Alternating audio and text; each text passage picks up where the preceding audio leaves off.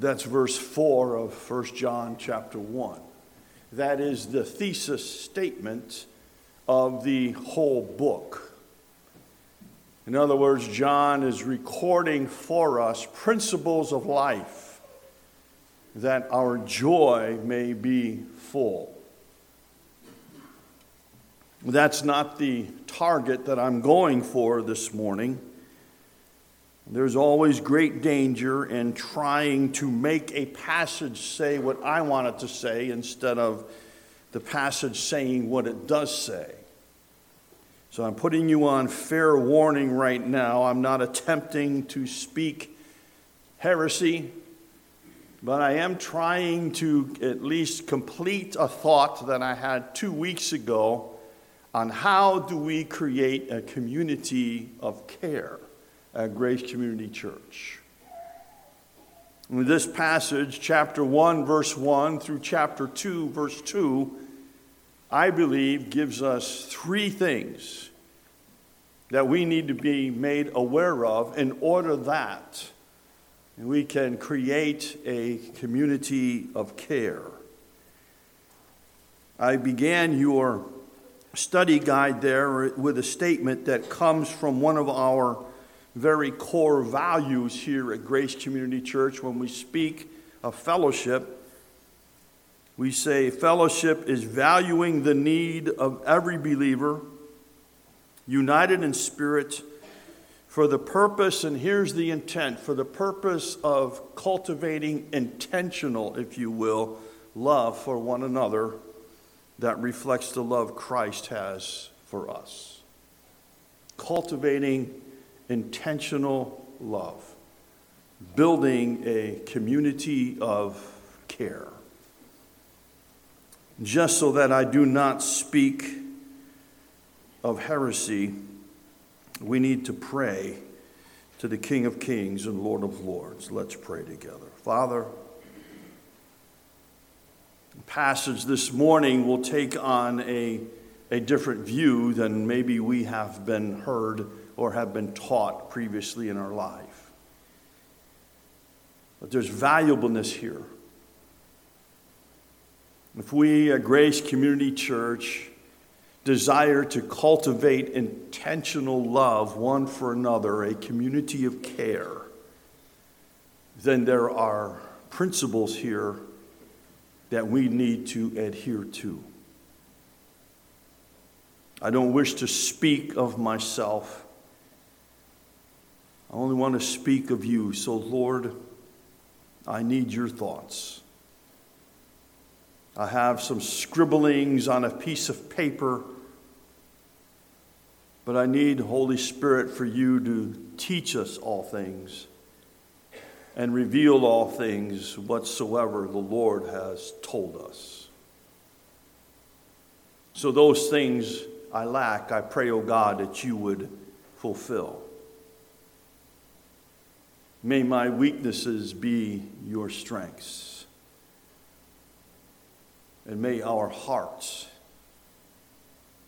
be that, O Lord God, which would be molded by you, that we would be changed even more and more into the image of Jesus Christ.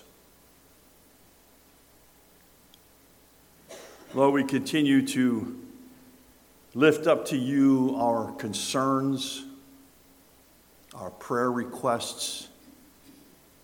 I pray, O God, that you would continue to minister to the Weiser family and through their time of loss. Thanking you that even in the midst of what seems to be a dark storm, yet there's always your presence. Such a dynamic is that your word alone, peace, be still. That which can calm the raging sea can also bring calmness to the depths of our hearts. I pray for the family. I pray, O God, for Deb and her boys. I ask, O Heavenly Father, that you would strengthen them, that you would bless them, and in their moments of when all of a sudden they enter the house for one of the first times and Randy is not there, I pray, oh God, that they would sense your presence. The first holiday that they celebrate together and Randy is not there, I pray, oh God, that they would sense your presence. I pray, Father, that you would bless them, even beyond what we can imagine or think. For those, O Lord, of our congregation who could not be here because of illnesses, I again ask, O Lord, that your hand of healing would come upon them. I pray a touch from your throne would be that which would lift them from their bed of affliction. Thank you, God, for allowing us this morning to see your presence even as we came walking into church today. You've given us liquid sunshine, replenishing the earth again. And I pray, oh God, that we would rejoice. For this is a day that you have made. We will rejoice and be glad in it. May the words of our mouths, may the meditation of our hearts be acceptable in your sight, O Lord God, my Redeemer. For it is in your precious name we pray. Amen. My wife and I would like to thank you for your prayer, for your calls, for your concern for our daughter Stephanie. It was about a week ago that she went to the surgeon and they were able to remove the drainage tube. There does not seem to be any more cysts, which we're thankful for. She is not experiencing any great amount of pain, though even beginning, I believe it was on Friday, she contracted a high fever. And that was a blessing that was given to her from one of her daughters from school. And it wasn't anything that the doctor was overly excited about. He said it was viral and it just has to run its course. So she's doing well. She will need to be on antibiotic yet until the 18th of this month.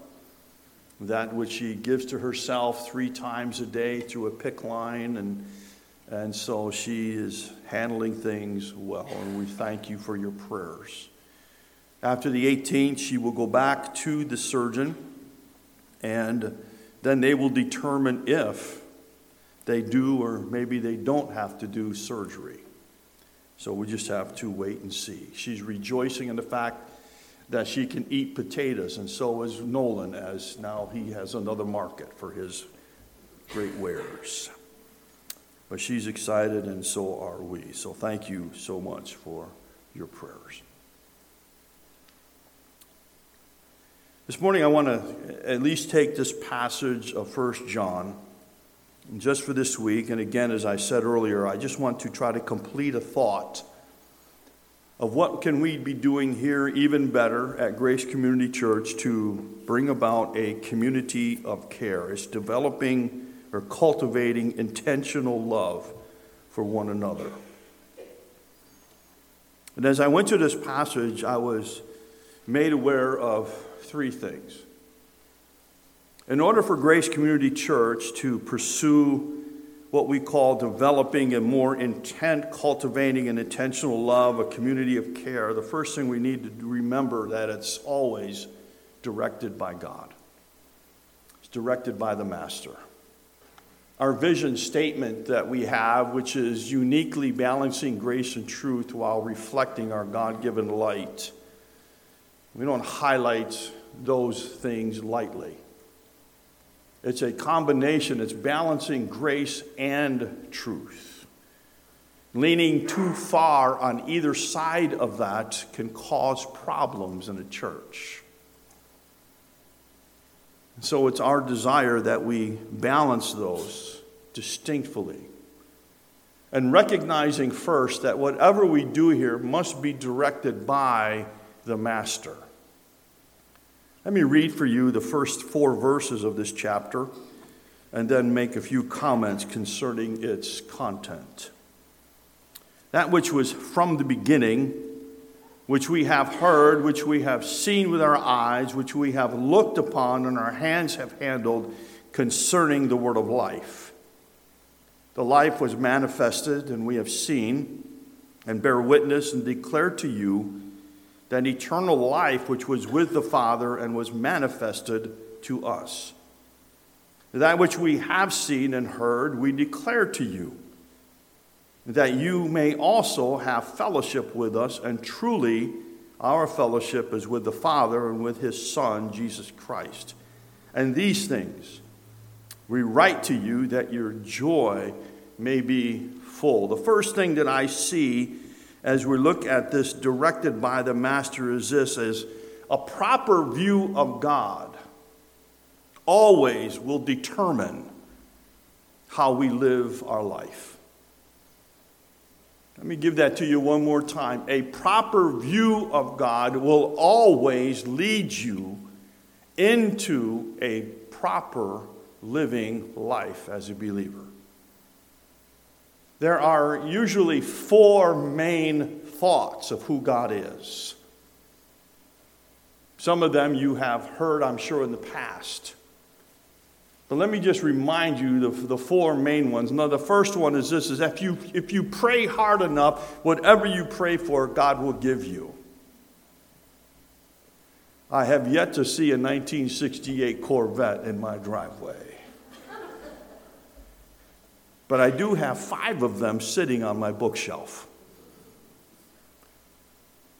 But the thought that we can just begin to pray to God, and whatever we ask of him, he will give to us, no matter what.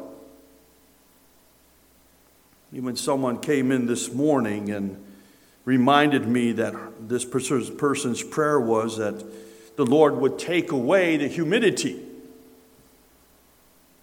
And he did. But he's increased it to 100%.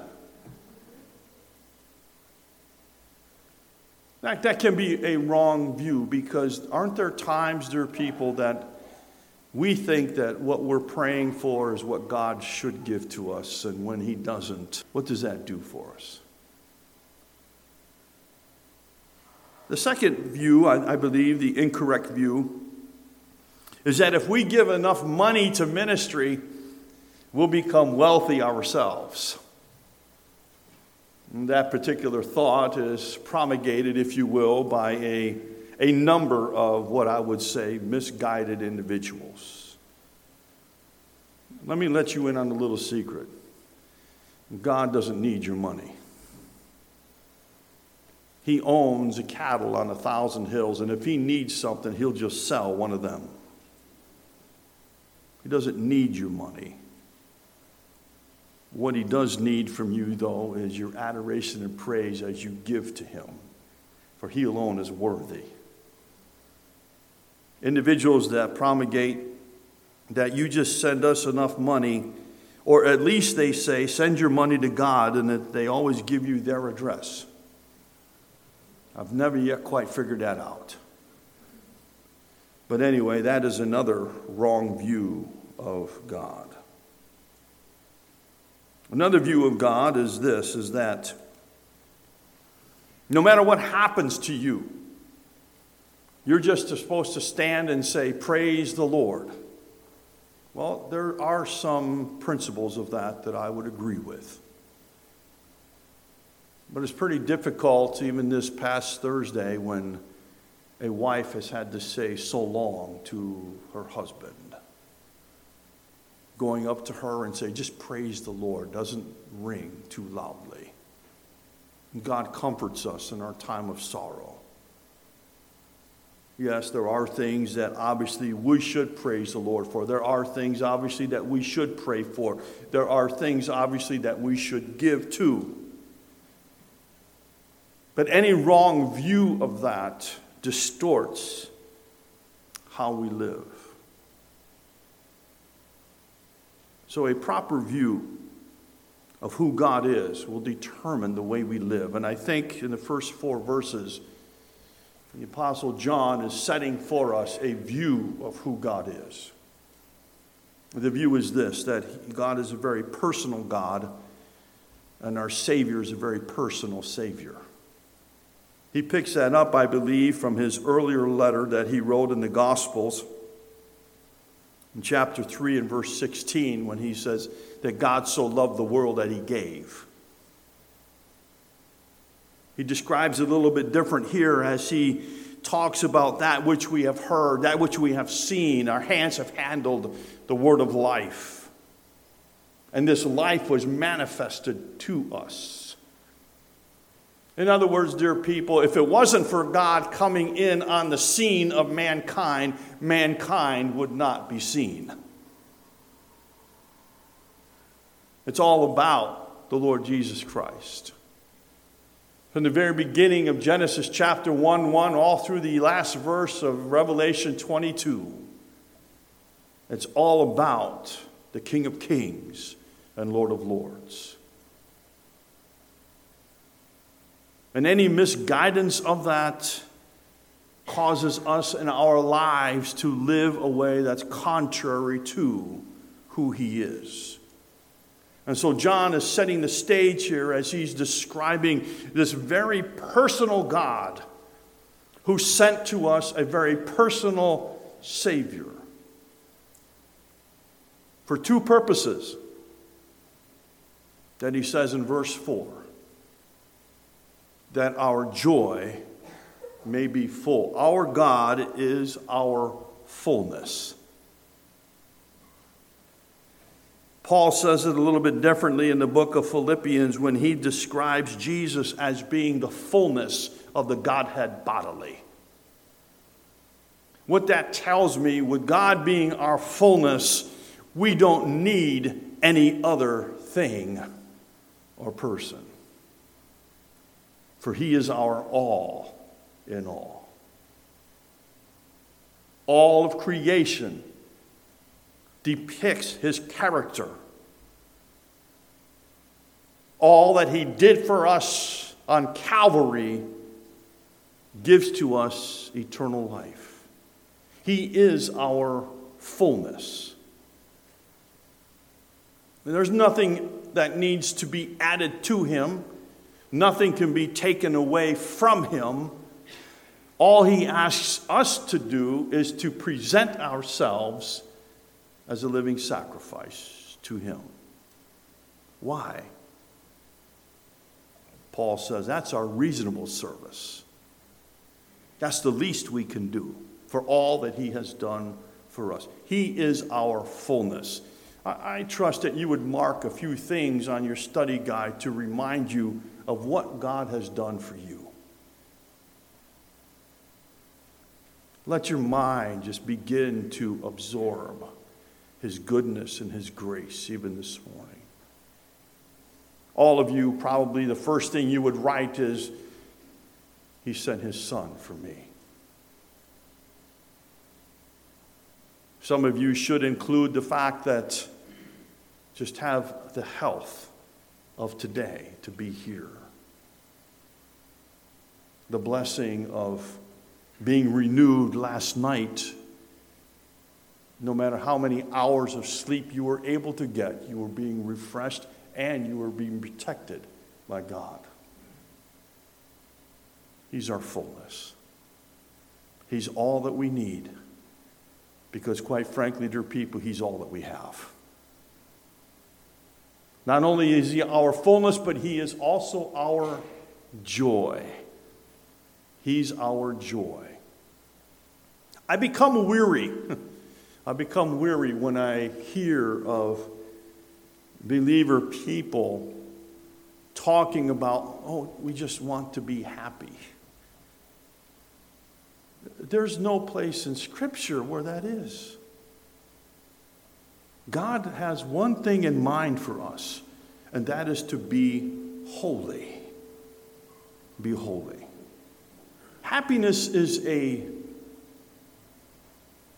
just a moment of time in the midst of pleasant circumstances. But when those circumstances are no longer pleasant, does that change your view of who God is? He's our joy. There's a great little song that I learned a number of years ago that goes something like this: Jesus other than you. Jesus, others, and you. What a wonderful way to spell joy. J is for Jesus, for he has first place. O is for others. We meet face to face. Y is for you. And whatever you do, put yourself third. That spells joy. He is our joy. Verses that come to mind in Philippians chapter 4 and verse 4 where it says, rejoice in the Lord always. And again I say, rejoice. He is our joy.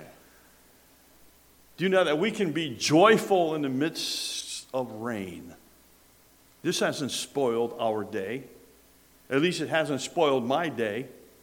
Come about 12:30, I'll be in my easy chair and I'll be doing a scientific experiment. I'm making sure that there's no light gets in through my eyes when I'm taking a nap. It takes about a 3-hour experiment, but I think I can handle it. Circumstances don't depict our joy. Jesus Christ does. And so when the Apostle John is writing here for us in 1 John chapter 1, 1-4, he's reminding us of the proper, if you will, view of who God is. He's very personal.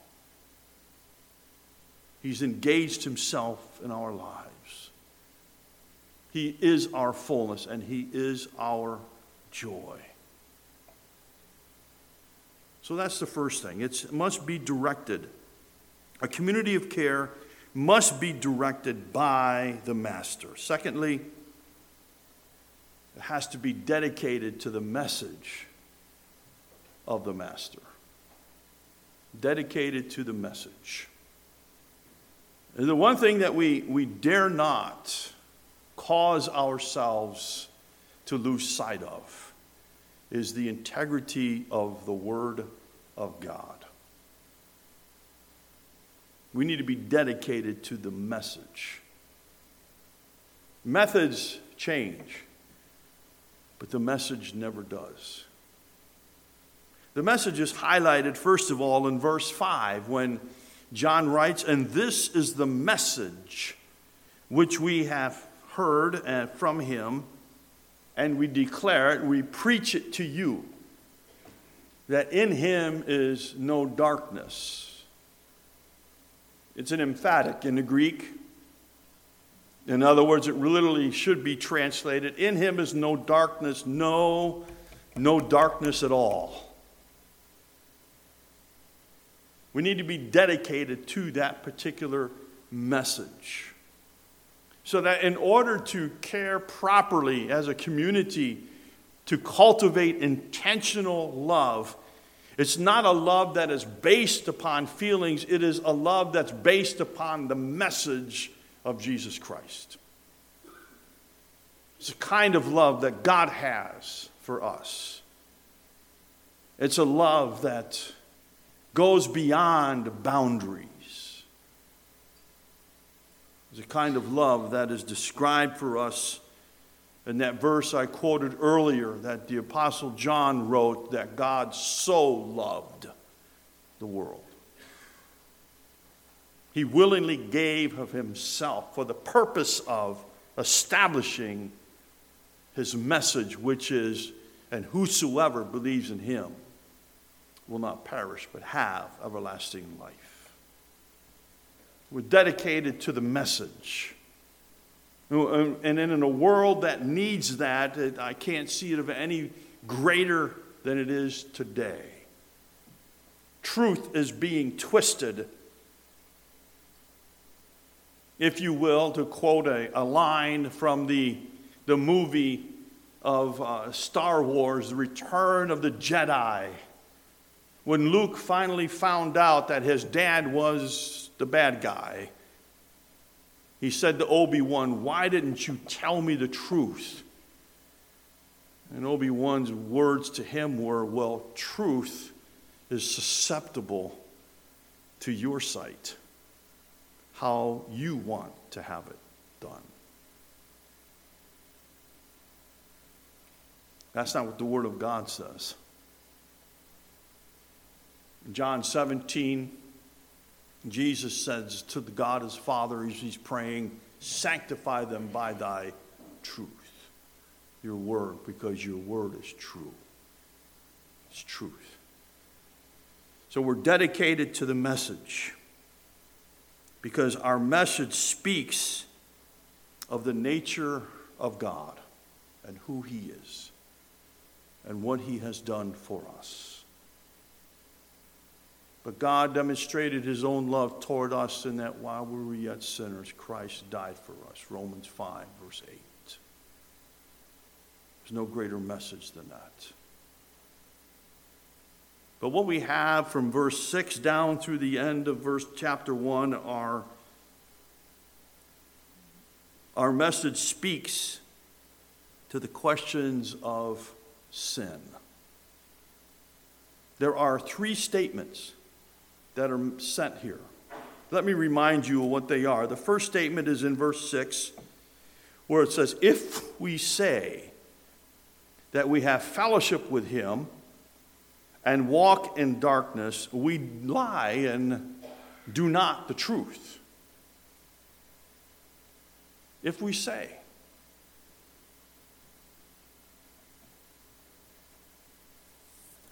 I guess the question arises is,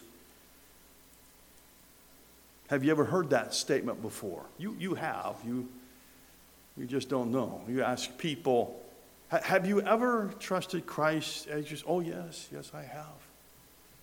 Then how is it that you can justify doing this? They may have very well trusted Christ, but the fact of it is they say that we're walking in fellowship with God and they walk in darkness. The truth is not, they're not living out the truth. Doesn't mean they've lost their salvation. The fact of it is they're not doing whom they should do. And as a community of care, shouldn't we be warning our own people about the situation? Shouldn't we be loving them enough to come up to them and say, "Look, brother or sister, that's probably not a good thing to be doing"? We're warned, even as we are told in the book of James and also in Peter, that when we see a brother or sister walking in sin, we should go and rescue them. We should be doing those things. The second question is just as interesting, for it says in verse 8, "If we say we have no sin, we deceive ourselves and the truth is not in us." So you don't practice the truth and the truth is not in you. We begin to categorize our sin, don't we? Well, if you do this, that's really bad. But if you just do this, it's okay. It's all right. Do you know that gossip is just as sinful as it is pulling the trigger and killing somebody? Do you know that harboring hard feelings against somebody, unforgiveness, is just as bad? In fact, it can even be equated to wanting to kill that person.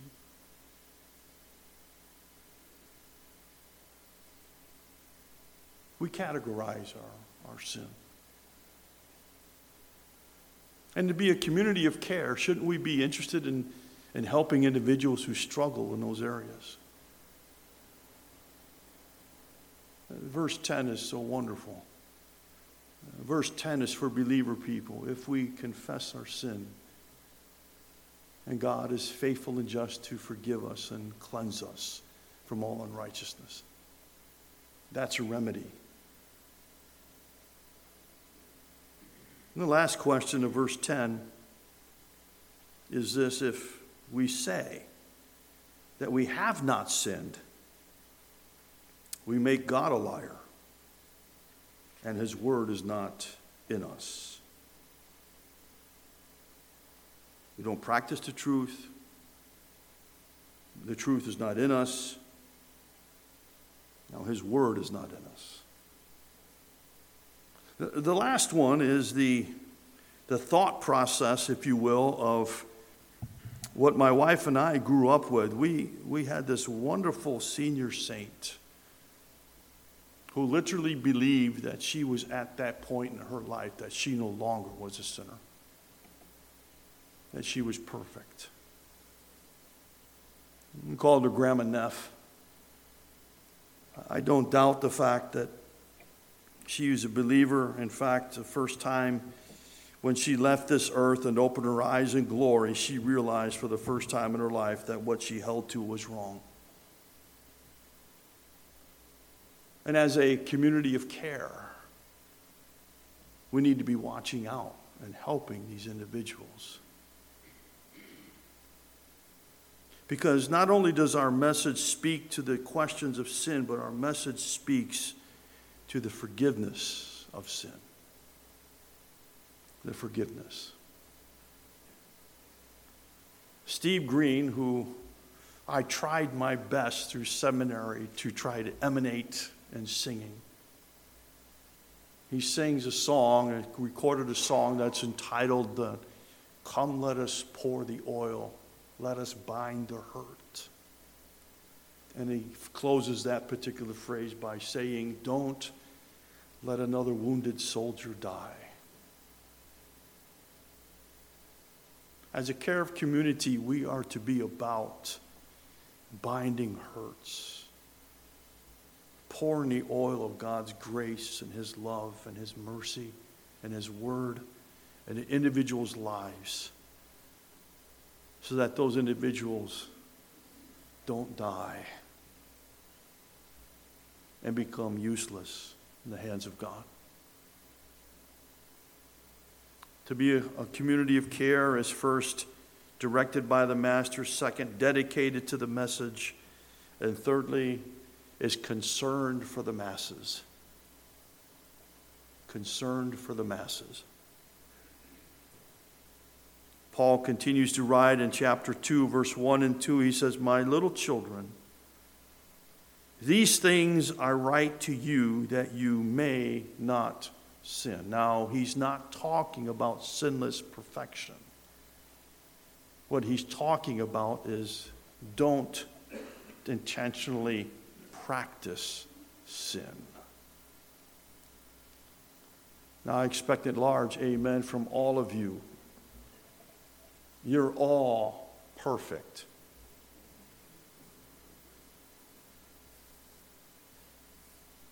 At least you're working toward that. Amen?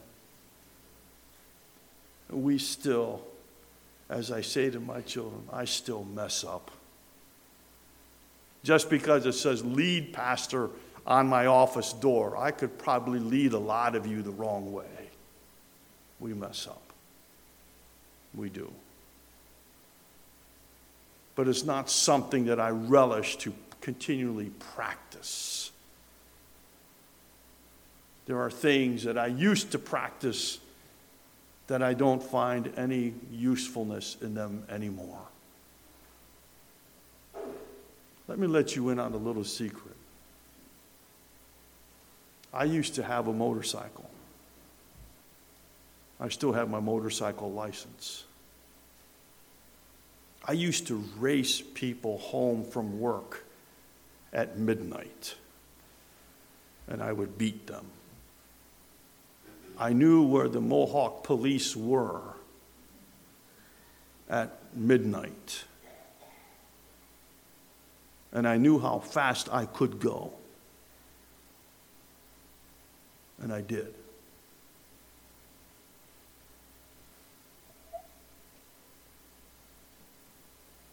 I'd have a song going on in my mind. This is before Christ, by the way. Something that would be recorded by Led Zeppelin. Some of you know what I'm talking about. Can I get an amen from those my same age? And that song would be in my mind, and the RPMs would be going up, and the speedometer would be going up, and I'd be flying. God gave me a bad back, so I can't ride that anymore. I used to have a snowmobile that over the top of the snow, I've been clocked at doing 80 miles an hour. Yeah, it was a fast machine. God gave me bad hips. I couldn't ride it anymore. In other words, there were times in my life that I intentionally practiced sin with the intent, almost the intent of seeing how far could I push the hand of God. Until one day, gloriously, he got my attention. In New York State, we have a statement that if you want a cow's attention, you write the message on the brick and then you hit him in the head with it. God hit me in the head one day. And it was because of an individual that came into my living room and confronted me as a brother in Christ confronted me. It was from that moment on that I purposed with my whole heart to follow after the things of Christ. Do I still sin?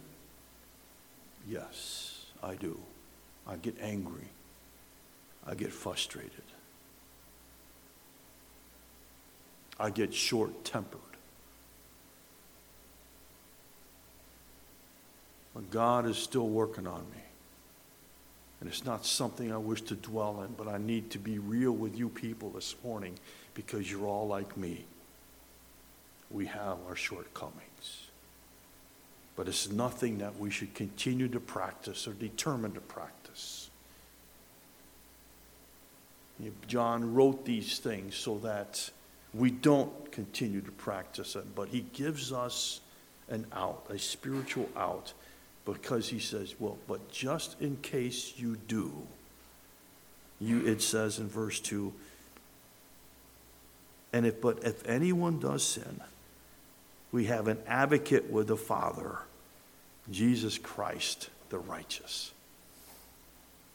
Just in case you do, you have a lawyer who will come alongside of you and say to the God the Father, Father, forgive them, for I already have.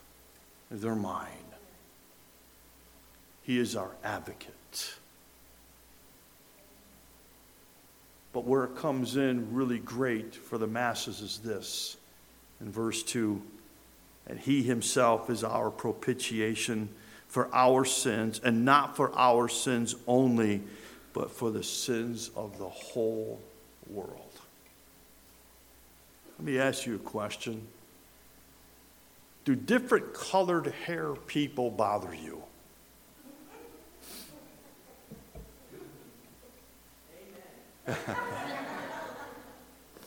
Well, thank the Lord that there is someone who is truthful.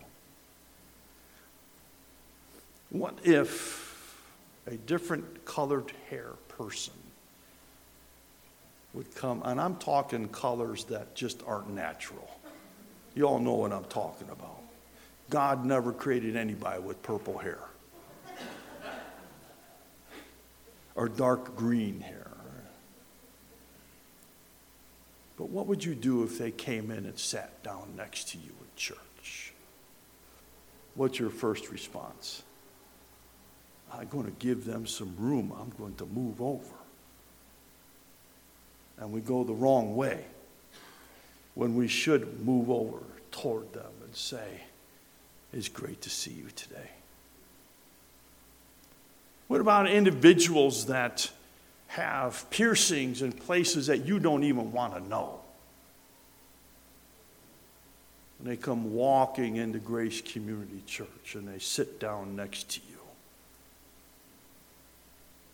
My first inclination, my first question might very well be, did that hurt?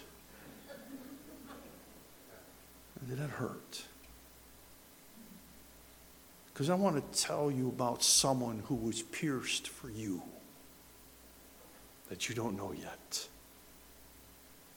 His name was Jesus. And he even keeps and he carries those piercings even today. And he loves you that much. How about individuals that got tattoos in places you don't even want to know? And they come and sit next to you.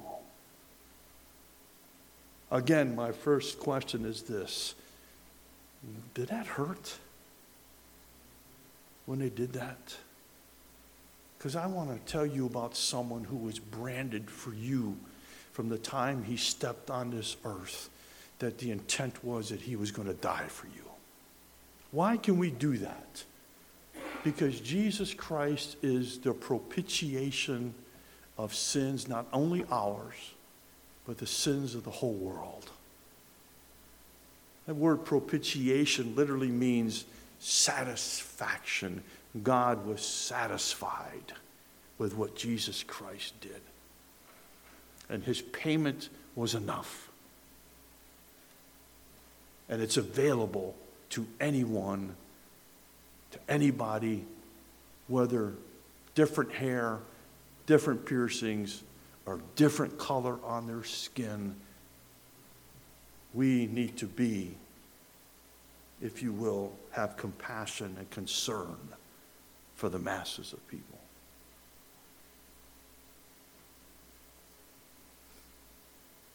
First, we live a life as a child of God. And lastly, we share our life for the purpose of reaching the lost. That's what develops a community of care. A community that is purposeful, cultivating relational love to individuals, no matter who they are.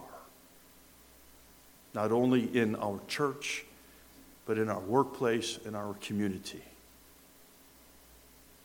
That's what makes. That's how you develop a community of care. Directed by God, yes. Dedicated to the message, yes. But concerned for the masses. That's who we need to be. Let's pray. Gracious Lord, thank you. Many times in scriptures we are called by the Apostle Paul that he reminds us of who we once were. But he victoriously tells us of who we are now.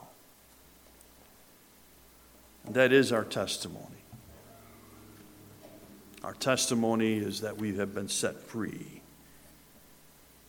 by the very preciousness of our Savior, the Lord Jesus Christ.